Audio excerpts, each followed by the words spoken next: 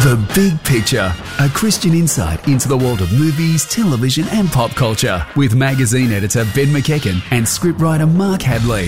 A Bible Society Australia production, sharing the light of God's Word into every corner of your world.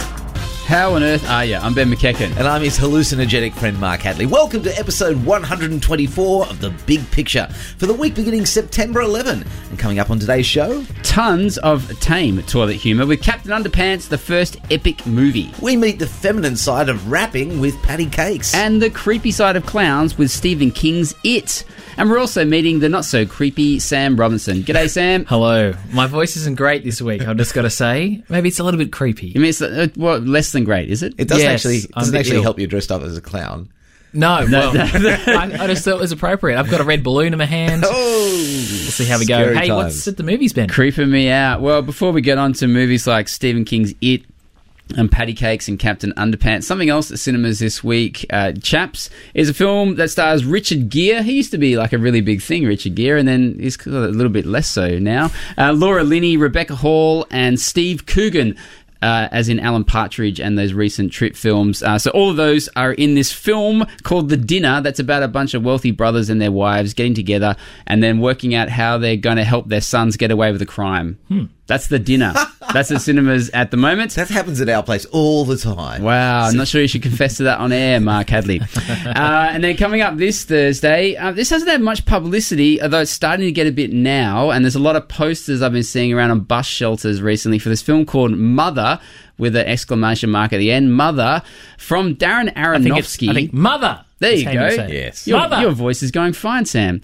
Mother is from Darren Aronofsky, the guy who made Requiem for a Dream, The Wrestler, Black Swan, and sadly Noah. But Jennifer Lawrence, Javier Bardem, Ed Harris, Michelle Pfeiffer are in this film, and apparently it's some body horror art house creep fest that I don't really know much else about, but I'm super intrigued by. But again, I would warn people away from it who are in any way alarmed by the idea of body horror art house creep fest. Wow. You might not want to see it if you don't like that sound. Art house and horror. I can't wait. Yeah, there it is, all together in one film called Mother. What's on the TV, Mark Well, Hadley? actually, I've got something good to say.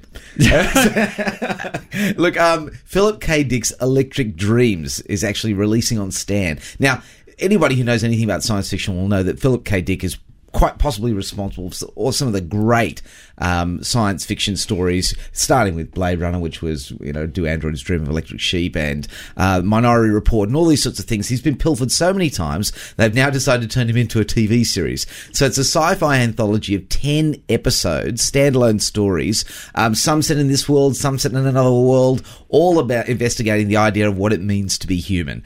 Personally, I think this is going to be fantastic. And it's got an awesome cast, right? Bryan Cranston from Breaking Bad, and Steve Buscemi is in this from Boardwalk Empire, and a whole bunch of other people whose names now escape me, but they're Famous people, and their faces are splashed across Stan at the moment. Like Twin Peaks was hammered on Stan a few months ago, Electric Dreams is being flogged on Stan at the moment. Ben McKechen, you know something about science fiction. What has happened? A little bit, Mark. Cats and dogs are running off together. I don't want to get ahead of myself.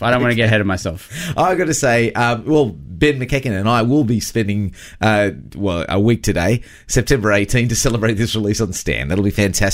Another thing worth seeing too, if you're particularly from my generation, you'll enjoy the ABC special coming this Sunday, September 17, Classic Countdown. As in tell us Countdown. more. Countdown the show. Tell us more, Mark, I know. from your generation. They're celebrating one of the most loved programs ever produced and broadcast by the ABC. You see, Countdown, if you don't know, was a music compilation show. It had a lot of live performances, had some of the first film clips, when film clips were new to music ever, and it ran for 13 years from 1974 to 1987, which neatly encapsulated basically Gen X's angst. The entire time their lives were being coloured in by music, it was being put up on a screen by Countdown. And so you can actually go and see it starts, Classic Countdown starts this coming Sunday. All right, true or false time?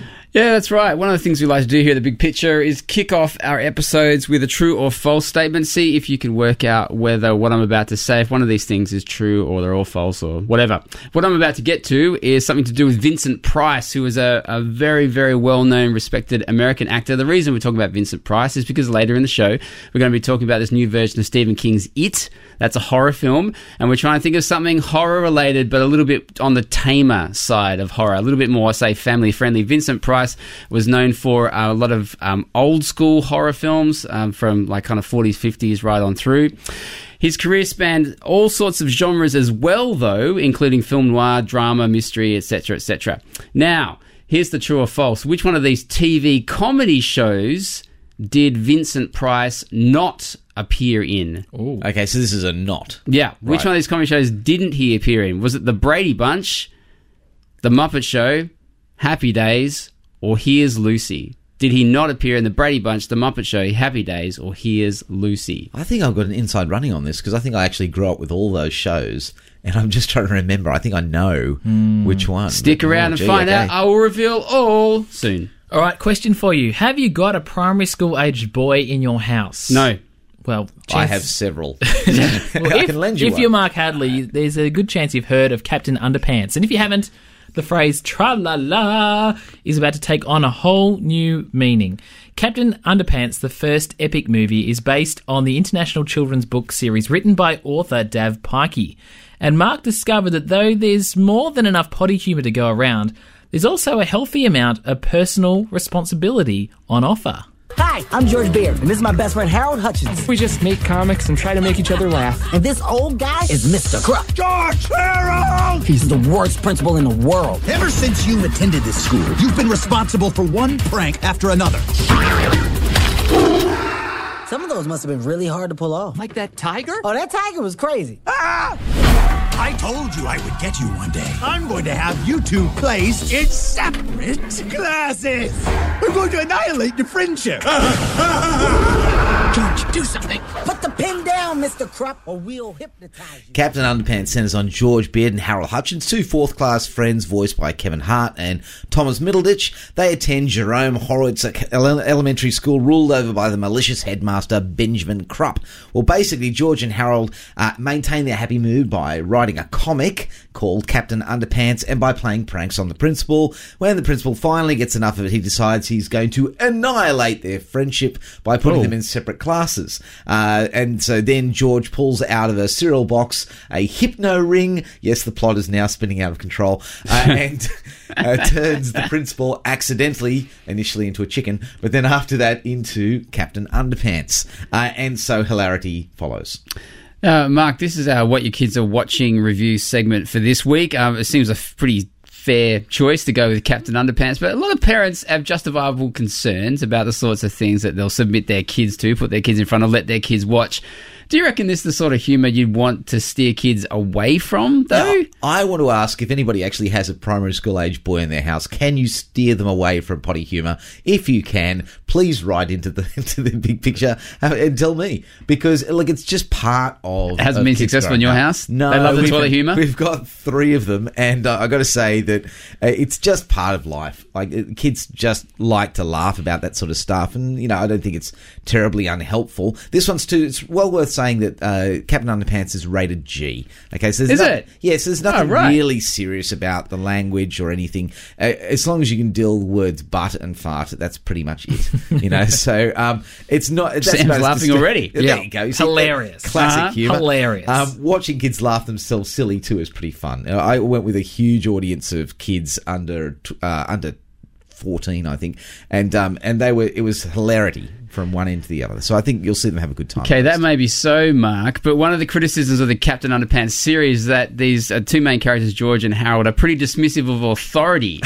You're such a wowser. I know. No, it's I would true. have stopped the projector halfway through the film. Kids, sit down, stop laughing, respect authority. Look, it is true. There is, if I would say that there's one thing about the film that is a little hard, to put in front of your kids, is they basically have this justification that for the sake of the kids and because the kids are so unhappy, they will continue to prank the principal and undermine his authority and make him look foolish. And that's not really any lesson you want to give your kids. In fact, actually, we have a saying in my house, coined by me. I say to the boys, basically, gather round, children, as I impart my wisdom. And I actually say to the boys, look, it's only funny if both people are laughing. And the reason why is because kids are classic for doing something to somebody and then saying, oh, I was only joking. Doing something to their brother or their sister or, a friend and saying, I was only joking. But we always want to say it's only funny if both people are laughing, so they remember that humour is a great thing. It's a great tool, but not to cut people down to the point where they're miserable.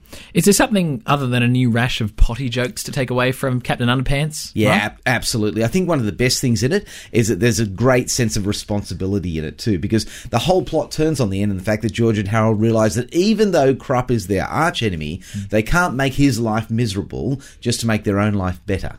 Which is a great sense of responsibility in that. So it's a great realisation. Yeah, they're prepared to own up in the end just because it's the responsible thing to do. It's a really cool message to be sending out to kids. Yeah, and so, look, personally, there's a lot of kids, you'll hear us talking about a lot of kids' films over the next few weeks because we're running into holiday season. We couldn't have started better. I'd take the kids and see Captain Underpants again without a doubt. All right, Captain Underpants is rated G for very mild, crude humour, and it opens this coming Thursday, the 14th of September, starring Kevin Hart, Thomas Middleditch, and one very annoyed Professor Poopy Pants. Yes, that's his Professor real name. Poopy Pants. That's his real name. That's what his parents call him around the house. Find him on IMDb. Gentlemen, before we move on with the rest of the show, I posed a little bit beforehand a true or false statement. Tell me which one of these is false. Which one of these comedy shows did Vincent Price not appear in? The classic horror actor. Which one of these shows did he not appear in? The Brady Bunch, The Muppet Show, Happy Days, or Here's Lucy? As a process of elimination, I remember him on The Muppet Show. I do too, yeah. Yeah, so that one's out. So he was dead. And I'm pretty certain I saw him on The Brady Bunch, and that only leaves Happy Days and Here's Lucy. So I'm going to reckon he didn't turn up on Here's Lucy. I'm going to say Brady Bunch. Happy Days. He did not turn up on Happy Days, Vincent Price. Nice process of elimination, though, Mark. I'm doing my best. I like what you were doing with that one. Coming up on The Big Picture, more Underpants on the way. When we come back, we'll speak to a librarian who daily doles out Captain Underpants to primary-aged boys. Welcome back to the show. Well, last break we took a look at the new kids' film, Captain Underpants, the first epic adventure. But that's not really where the adventure began. There's actually been 12 Captain Underpants adventure books since 1997, the first being the aptly titled Adventures of Captain Underpants. Since then, 70 million copies have been published worldwide in over 20 languages, and more than a few of them have ended up in libraries. So we thought it was a good idea to send Mark off to speak to a local librarian and ask her what she thinks about generations of Australians growing up on Underpants. Well, I'm talking to Nicole Yule, who's a head librarian, which is something of a daunting title, but thank you very much for being part of the show. Thank you. Great to be here. Well, let's begin with, do you remember the first day that you actually heard of Captain Underpants? You came across a copy? Yeah, I do. I was actually working at a girls' school at the time, which is unusual because I think the target audience for this series of books would be boys. But there were 2 or 3 8 or 9-year-old girls sitting in a corner of the library, giggling incessantly all lunchtime, reading Captain Underpants. And so I wandered over and I thought, I've got to check these books out. So I took a couple home with me that night, and I had a good read through of them and realised what the humour was and why they liked them so much. So that was the first time I encountered them. Now, it's an interesting thing to describe them as books because they're kind of like a merging of a lot of different styles. There's comic in there, chapter book, all sorts of easy reader. But how would you go about describing them?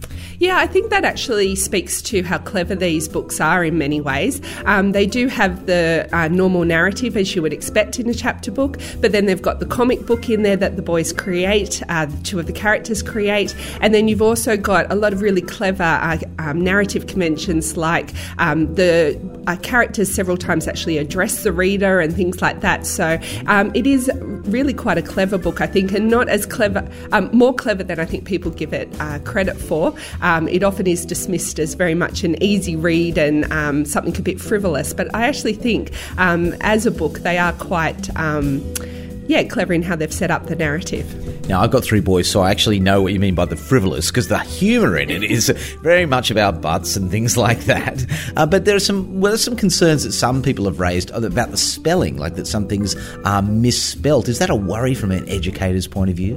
No, I don't think so. The only time that the misspellings occur are in the comic books that the boys write. The actual general narrative of the book doesn't have any spelling mistakes in it.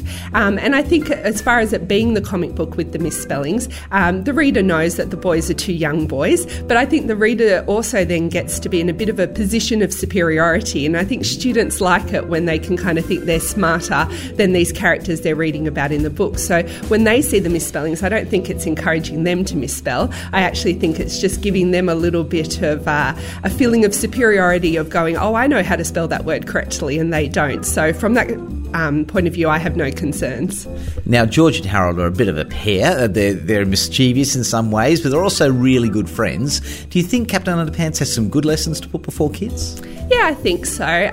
Although it's, they certainly do get into trouble and get into some mischief. At the end of the day, they always want to solve those problems that they create. And much like other characters that have come before them, the Bart Simpsons, the naughty Amelia Jane from Enid Blyton days, I think the fact is, at their heart, these characters do have a heart of gold, and they want to make up for the mistakes they've made. And by the end of the novels, everything generally is put right. The school's been back to its normal size, the robots have been vanquished, or whatever it might be. And the fact is, although their principal still thinks he's Captain Underpants, they've tried to fix as many of the problems as they can. So I think at the end of the day, it does show kids about needing to take responsibilities for the mess you sometimes create. And have clean underwear. So do you have, just last question, do you have any real fears of hypno rings in your work at school? No, I think I'm pretty safe. Most of the students here, I think, like me and are happy to have me as their head librarian, so I think I'm pretty safe, but I'll always be on the lookout for any inappropriate jewellery if need be.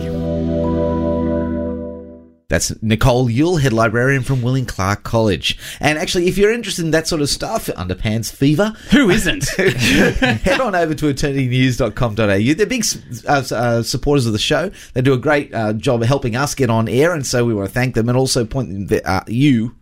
back to them. Captain Underpants is over there as a review. You can see me talking more and more about all sorts of underwear You can't stop issues. talking about Captain Underpants, Mark. I'm thrilled. Ben talks about the new film Gifted. There's another thing. There's a bunch of other new release films over there, like American Made, The Dark Tower, The Big Sick, all for your viewing pleasure.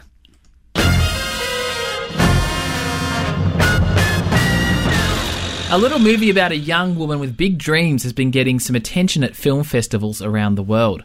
Patti Cakes introduces us to Patricia, a New Jersey bartender who hopes hip-hop will rescue her from her hard-knock life. But can rhymes and beats save her? Is there a danger in wanting to live a dream? Where do you see yourself in 5 years? I hope to still be working for you, sir. Your pen game is ridiculous. You have notebooks full of songs, Pete. How badly do you want this? You don't have a musical bone in your body, and you sure as hell can't sing. What kind of music are we talking about here? I'm rapping. Rapping? Rhyming, I'm singing, you know? Yo, Dumbo! Get out the street. Okay, guys, Patti Cakes is a little bit like 8 Mile. You know that Eminem film from, was that about a decade ago, maybe more? 8 Do you Mile. need me to backbeat or something? Or what do the kids call that? Beatbox. Beatbox. Do you need to beatbox in the background? I think the fact that you said backbeat is probably an indication that no, we don't. So, Just hitting a snare. Patti Cakes is like 8 Mile meets Precious. Again, that's the best description for it. Sadly, not as good as either of those two films, but still pretty strong, particularly for the lead performance by an Australian actress called Danielle McDonald, who's playing a New Jersey woman in her early 20s trying to make a go of it. She's fantastic, Danielle McDonald. I've never heard of her, never seen her before. She's going to do very well for herself, I think. So she's playing Patricia. She is a bartender and hospitality worker in New Jersey. Working class girl, doesn't have much money to her name, but she's trying to work as much as she can to help out not just her alcoholic mum, but also her sick and dying nana as well. But Patti Cakes really comes down to her pursuit of the dream of wanting to be a rapper. She calls herself Killer P, or Patti Cakes, and her mate Jerry, who's played by, I hope I'm getting this right, Siddharth Dhanane, this Indian bloke who is also a rapper. The two of them unite, try to follow their dreams of a hip-hop career, while also all this other stuff's going on in Patricia's life at the same time. That's basically the thrust of Patti Cakes, which is more of an indie film than it is a mainstream release. Would you recommend this to teen girls? Is this the sort of a liberation film for that particular generation? With reservation. The film's only rated M, which I'm surprised at, because there is a lot of swearing in this film and a lot of sexual innuendo as well, a lot of sexual references. Would I recommend it to teen girls? Look, I think it's. I think the character Patricia in herself is pretty interesting. I think what she's trying to do in itself is interesting. I think the whole vibe of wanting to pursue your dreams and believe in yourself and that kind of thing is something that you can get behind to some degree, which we could talk about a little bit later on. But overall, Mark, no, I think there's. I wouldn't be saying they should rush out to see it. This is not one for the youth group. It's not as strong as I'd like it to be. It gets a bit more formulaic in the second half, and it really starts petering out. Well, that's what I was going to say, because in terms of the formula, you're right. It's hard knocks lifestyle, rise above it all by embracing some sort of talent. Sure, there are people standing in the way, but you're going to rise. Does it make much difference to the plot to have this character Patricia involved, or is it just? Look, familiar? I think one of the most notable things about it is Patricia, and I've got to try to choose my words carefully about her because she's a larger girl. She's an overweight girl. She's a white girl, and she's trying to pursue a career in hip hop from a working class background. So instantly, you get all these collisions of fascinating elements around Patricia. So she's been pretty interestingly created by writer director Jeremy Jasper. In terms of someone who we can focus our attention on, you feel a lot of sympathy for her, but I don't think the film manipulates you to do that, which is good. You can, particularly in her relationship with her mum and with her nana and what she's trying to do with her family. I think she's a pretty tremendous girl that you would encourage what she's doing. You would recommend that to teen girls. That's pretty cool. So yes, I think this is the thing I want to back with you about just for a second. It's just the idea that I can see that she's doing something that is encouraging and inspiring. It's just that I would hope that there'd be a dozen other ways that you'd encourage a young lady to be inspired and rise above the situation, as opposed to rapping. It just seems to be so problematic. Now, that's me doing the whole sort of old man type thing looking in. Yeah. But I'm a little worried about it. Look, I wouldn't say you'd be suggesting your teen girls do the kind of rapping and rhyming that Patricia does. Some of the content's a bit strong. But as far as that being a pursuit, I think it's like plenty of other ones. There's nothing necessarily wrong in and of itself of what she's trying to pursue. I wouldn't just come down hard on that just for the sake of it. It's more about the content of what she's rapping. I think that'd be the issue. Is the main aim of Patti Cakes just to give us another serve of believe in yourself, follow your dreams, as so many of these films are? Yeah, you're right. I mentioned that earlier, and that is the really strong thrust of Patti Cakes. What it does demonstrate, though, is as someone tries to control their own fate and follow their own dreams, it can often blow up in your face several times over, and that happens in Patti Cakes, sometimes in ways that are a bit too convenient and just force the drama to happen towards the end of the film. But as I was watching that, it reminded me of some of the teachings of the New Testament. There's a really famous passage in James that talks about not making plans, but trying to align what you want to do with what God wants for your life. And that really reorders your priorities and motivation. So it's not saying don't have dreams or don't have plans or don't try to pursue things, but if you can stop them just being about yourself and being about what God would have you do, that can seriously recalibrate your life. And things may not always work out the way you want them to, but they will work out in a different, more positive way because it's more aligned with God. So that's not really happening in Patti Cakes. Instead, it does just serve up believe in yourself, follow your dreams. And I think at the same time can show you how hollow that can be, even if it is slightly inspiring along the way. Okay, well, Patti Cakes is rated M for coarse language and sexual references. It drops at cinemas this Thursday, September 14, and stars Danielle MacDonald, Bridget Everett, and Kathy Moriarty. Coming up on The Big Picture, get your moonwalk ready for our soundtrack selection before Mark walks us through what is no laughing matter, the creepy clown reboot, It. Welcome back. Right, gentlemen, we're up to soundtrack section of the show. Before the break, we were talking about this new film, Patti Cakes. This film about a young lady in New Jersey that wants to follow her hip-hop dreams. Now, it can be difficult to select hip-hop rap tracks to play here on The Big Picture because we're just not sure how they're going to play well to a broad audience. So we cast our minds back to the safer times of the 80s and decided, let's pick something from the soundtrack to Breakin' 2, Electric Boogaloo.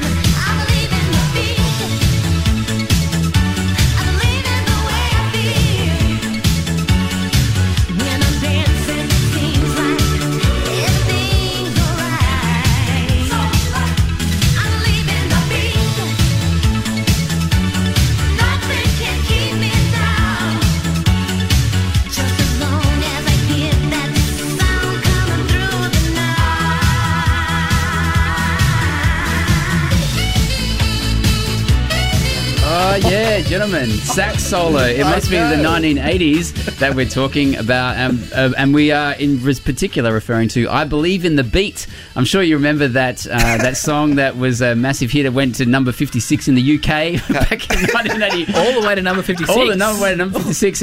It's better than I've ever done in the UK charts. 12 weeks. I Believe in the Beat from Carol Lynn Towns. Who's Carol Lynn Towns, you ask? Good question. No one really knows. She was an American soul singer, apparently. She was like in some bands, I think in the 60s, 70s, and then she had this, I was going to say one hit wonder, but number 56 I'm not sure is necessarily is a hit. But look, we selected that because it's from Breakin' 2, Electric Boogaloo, which is the sequel to the film Breakin' from the early 80s, which I'm sure you guys remember was the first screen role for Jean-Claude Van Damme, where he was uncredited as background dancing spectator. Wow. Who knew the career that he would have after breaking in with Jean-Claude Van Damme? Is he beating somebody up in the background? No, he's just spectating. And who was in the cast of Breakin' 2, Electric Boogaloo in 1984? Ice-T and Martika. Really? Ice-T and Martika. Names best left in history. Yeah, let's move on from that beat now.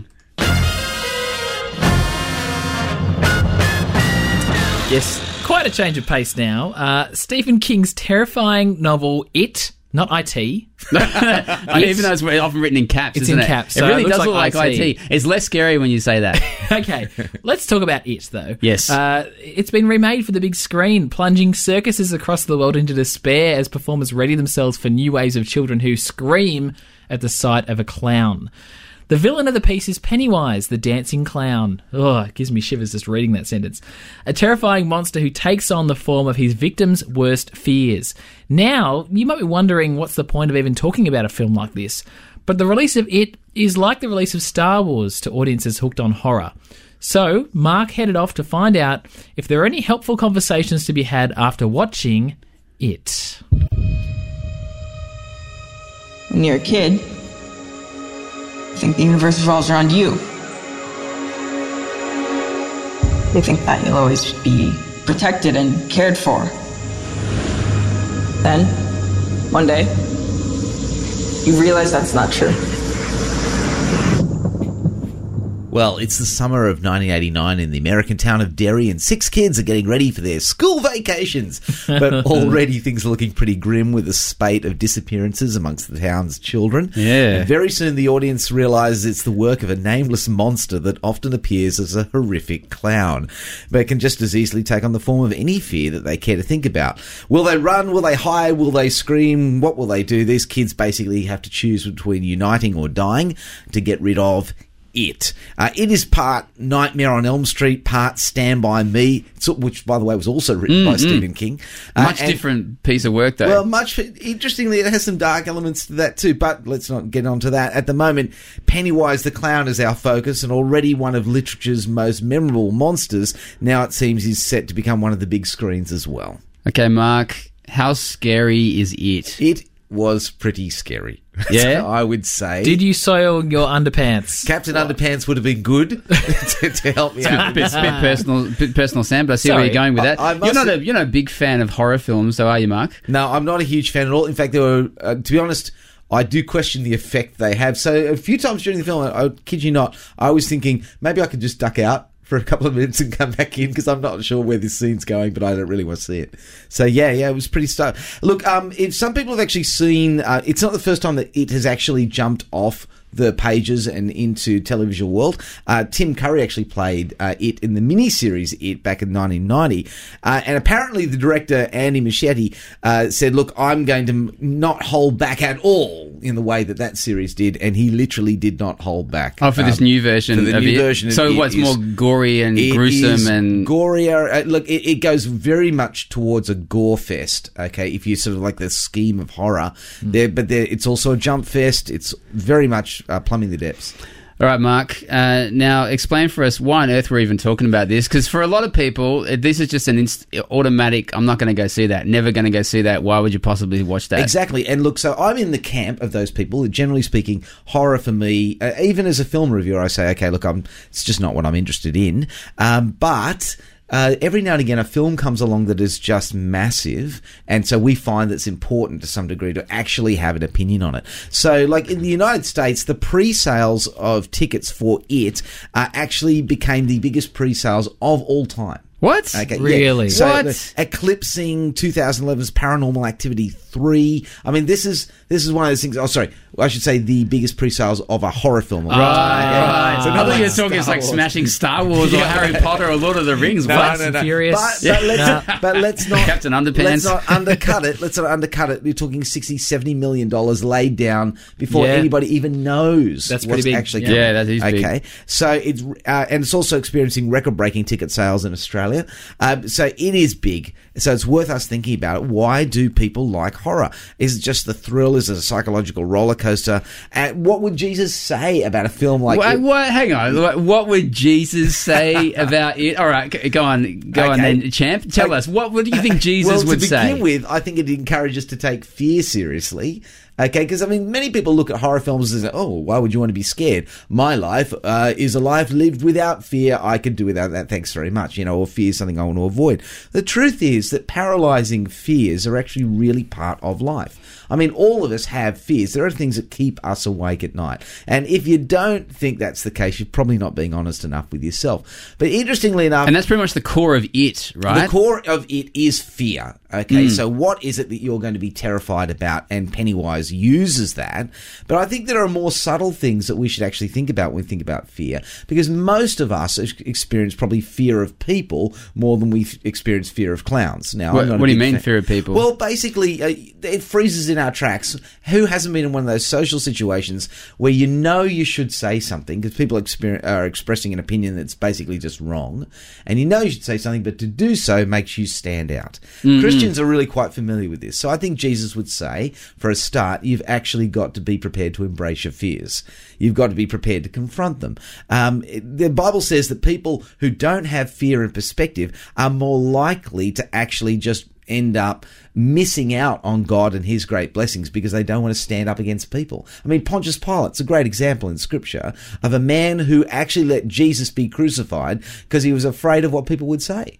You know, I mean, fear can be that damaging. But does it have some sort of spiritual counterbalance to combat fear? Well, that's the tragedy about this film, okay? It doesn't. You see, the only counterbalance in it is the classic horror counterbalance of us versus the darkness.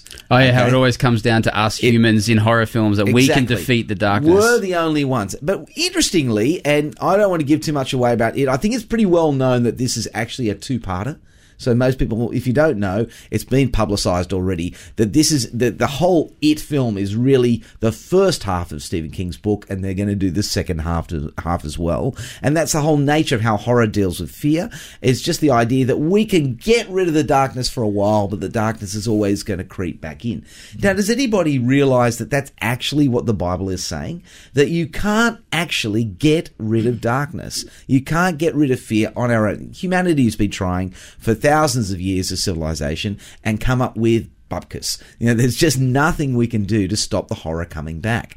And it is kind of like that. You know, you've got this sense. Now, if it follows through the trajectory of where Stephen King's book went, and those who've read it will know what I'm talking about, there may be an ultimate solution, but it's not going to be to do with God. And I feel like that's something that as Christians we're going to have to say at some point. If we're dealing with fear, we're going to have to deal with it with God or not at all.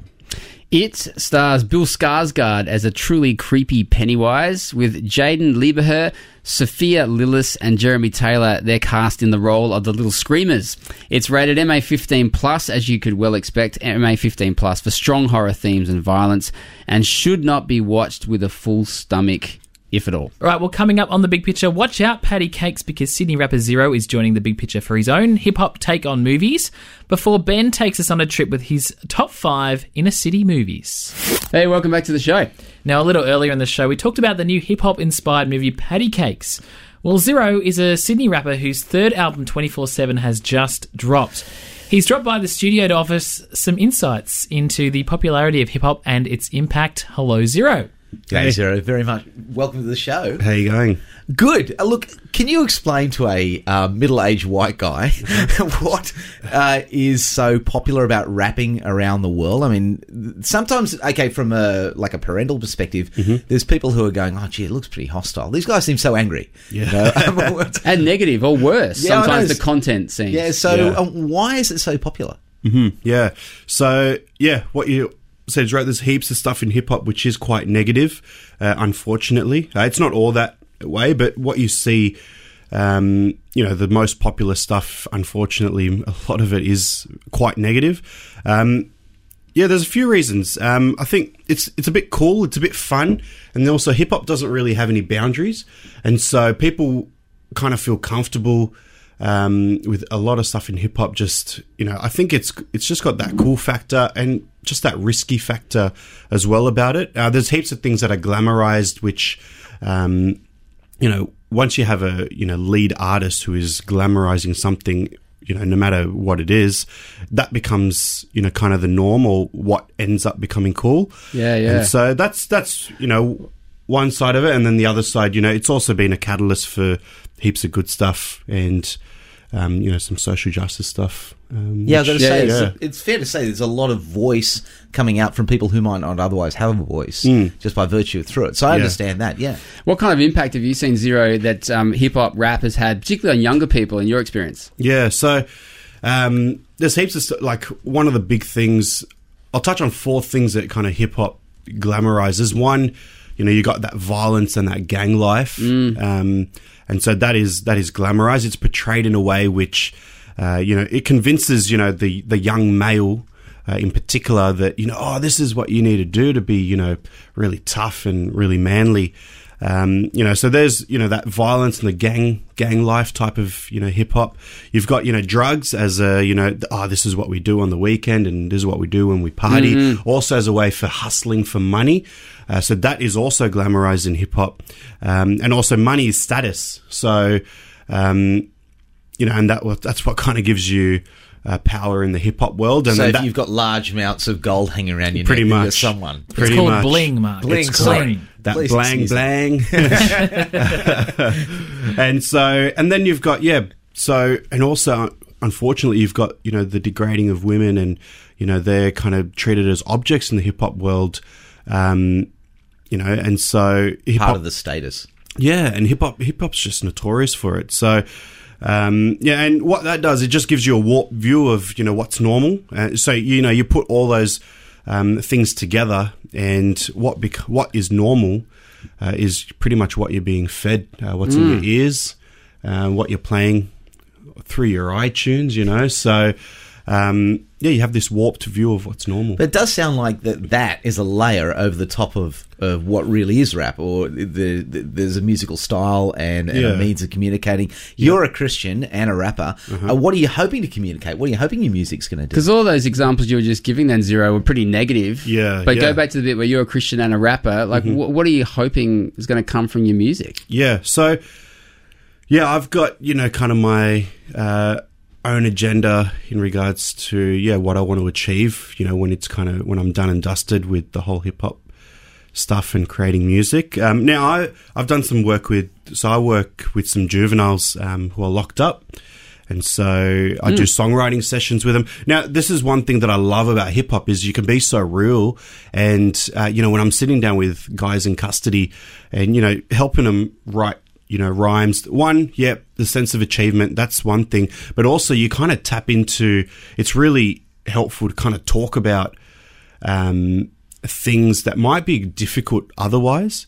And so you might have, family structures that are, it might not be so easy to talk about it, but hip hop kind of can bring things to light, bring issues to light quite easily. So, I reckon it's a really good tool for honesty and bringing serious issues to light. There's one track that I do called The Weekend, where it's actually about my past, where, kind of just getting involved with the wrong stuff. So drinking, doing a bit of stuff with drugs. And that was my weekend. And I would actually wake up the next day in regret, but I would do it again the next weekend. And so there was just this pattern and this cycle of just living for the weekend, and I hated it, but I still did it. And so what I do in the track is I don't really do anything other than just sit with the meaningless nature of that cycle. And so I think that's one way to just bring, kind of that weekend regret of, oh man, did I do that the day before? Really? And bringing that to light, because I don't think we really speak about that, but that's the reality as well. Yeah, that's actually, you're right. Gosh, in conservative white culture, frankly, we're still celebrating the weekend as if somehow it was something you want to land on, and you're actually putting it in front of people and saying, "Do you really want this?" Wow. Yeah. Now, Zero, to wrap things up, we can't let you go before you before you actually rap. Gosh. Can you give us some examples of your work? Go for it. I'll pop a verse. Pop a verse. Pop a verse. All right. So, the Hollywood and the media gotta stop it. Telling us all that love is dozen roses, couple of chocolates. The TV telling guys to chase a beauty who petite. Magazines are telling girls they need experience in the sheets. We gone astray and we needed a revision. Not religious legalism, just the grace of God the risen. Cause a lot of Hollywood couples ending in division. The strongest couples seem to be Marge and Homer Simpson. We rarely sit down for guidance and share advice. Eliminate the fake, you hear relationships are sacrifice. A lot of hard work and pain, not always paradise. It get uncomfortable like my size 10 pair of Nikes. Yeah, I know it's easy said and harder done. What Mr. Zero nowadays telling anyone. God wrote perfection in the story of salvation. Why not trust him in the story of your love situation? Yes. Yeah. Dude. Woo. Thank you, Zero. Seriously. Well, gosh, you just actually did consumerism, misogynism, and everything. It's like a university. You've blown Mark Hadley's misconceptions out of the water. Zero's third album, 24/7, is available now on iTunes and wherever you get your music. Thanks for stopping by, Zero. Cool. Thanks for having me. Zero. Thanks.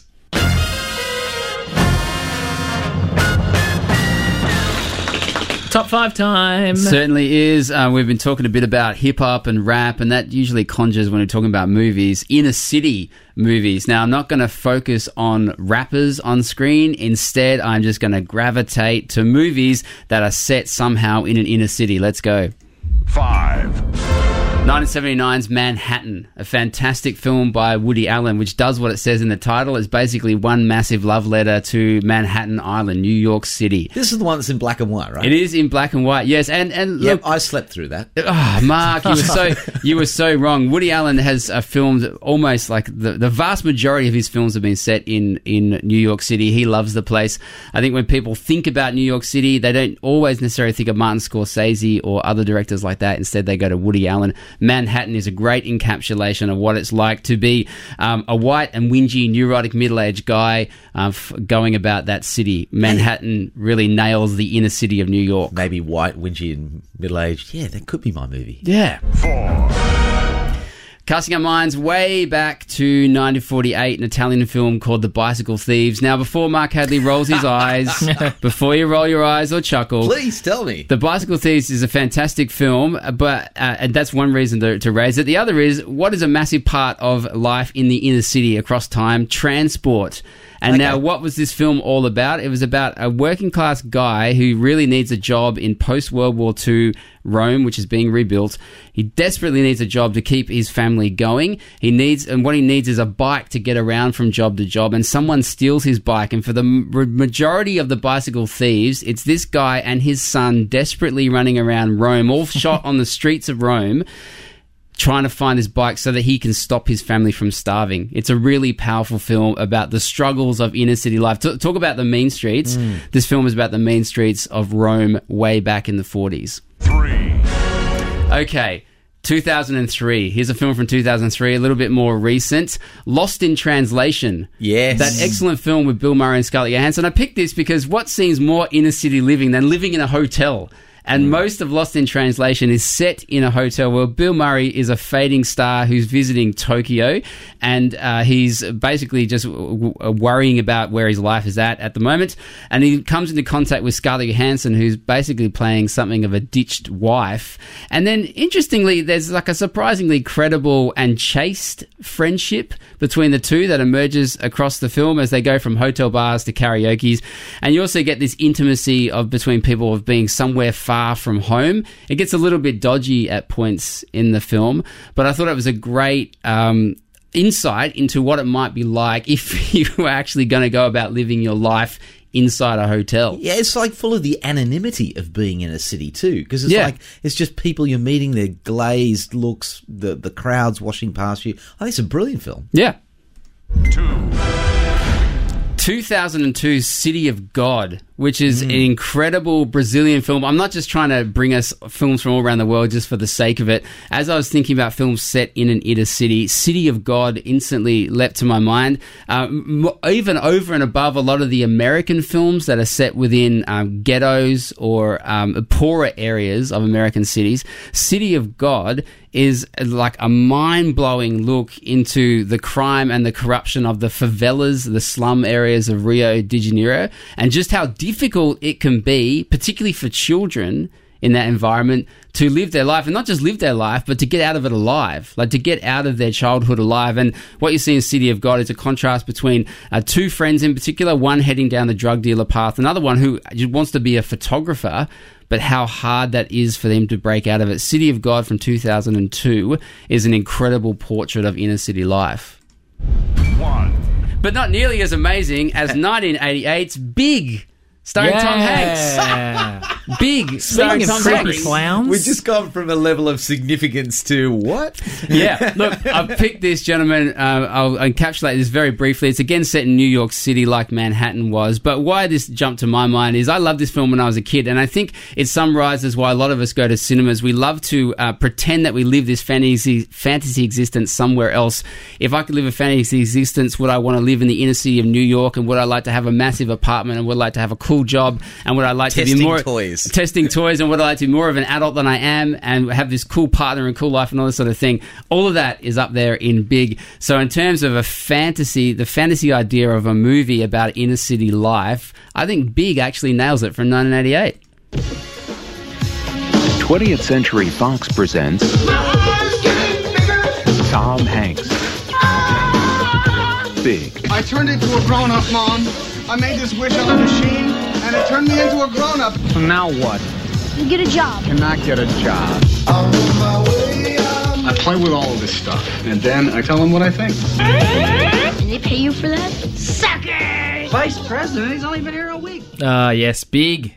So great. What It's a great basically number all one. of our fantasy lives of living in an inner city, I think. That's nothing compared to what's coming up next week. Yes, a big show next week. Is the Emoji Movie an awesome sign of the times or a symbol of defeat? We'll find out next week. For the anniversary of 9/11, we talk about the power of grief. And Dame Judi Dench returns to royalty in Victoria and Abdul. Next week, I'm still going to be Ben McKecken. And I'll still be Mark Hadley. I'll see you then. The Big Picture is a Bible Society Australia production, sharing the light of God's Word into every corner of your world.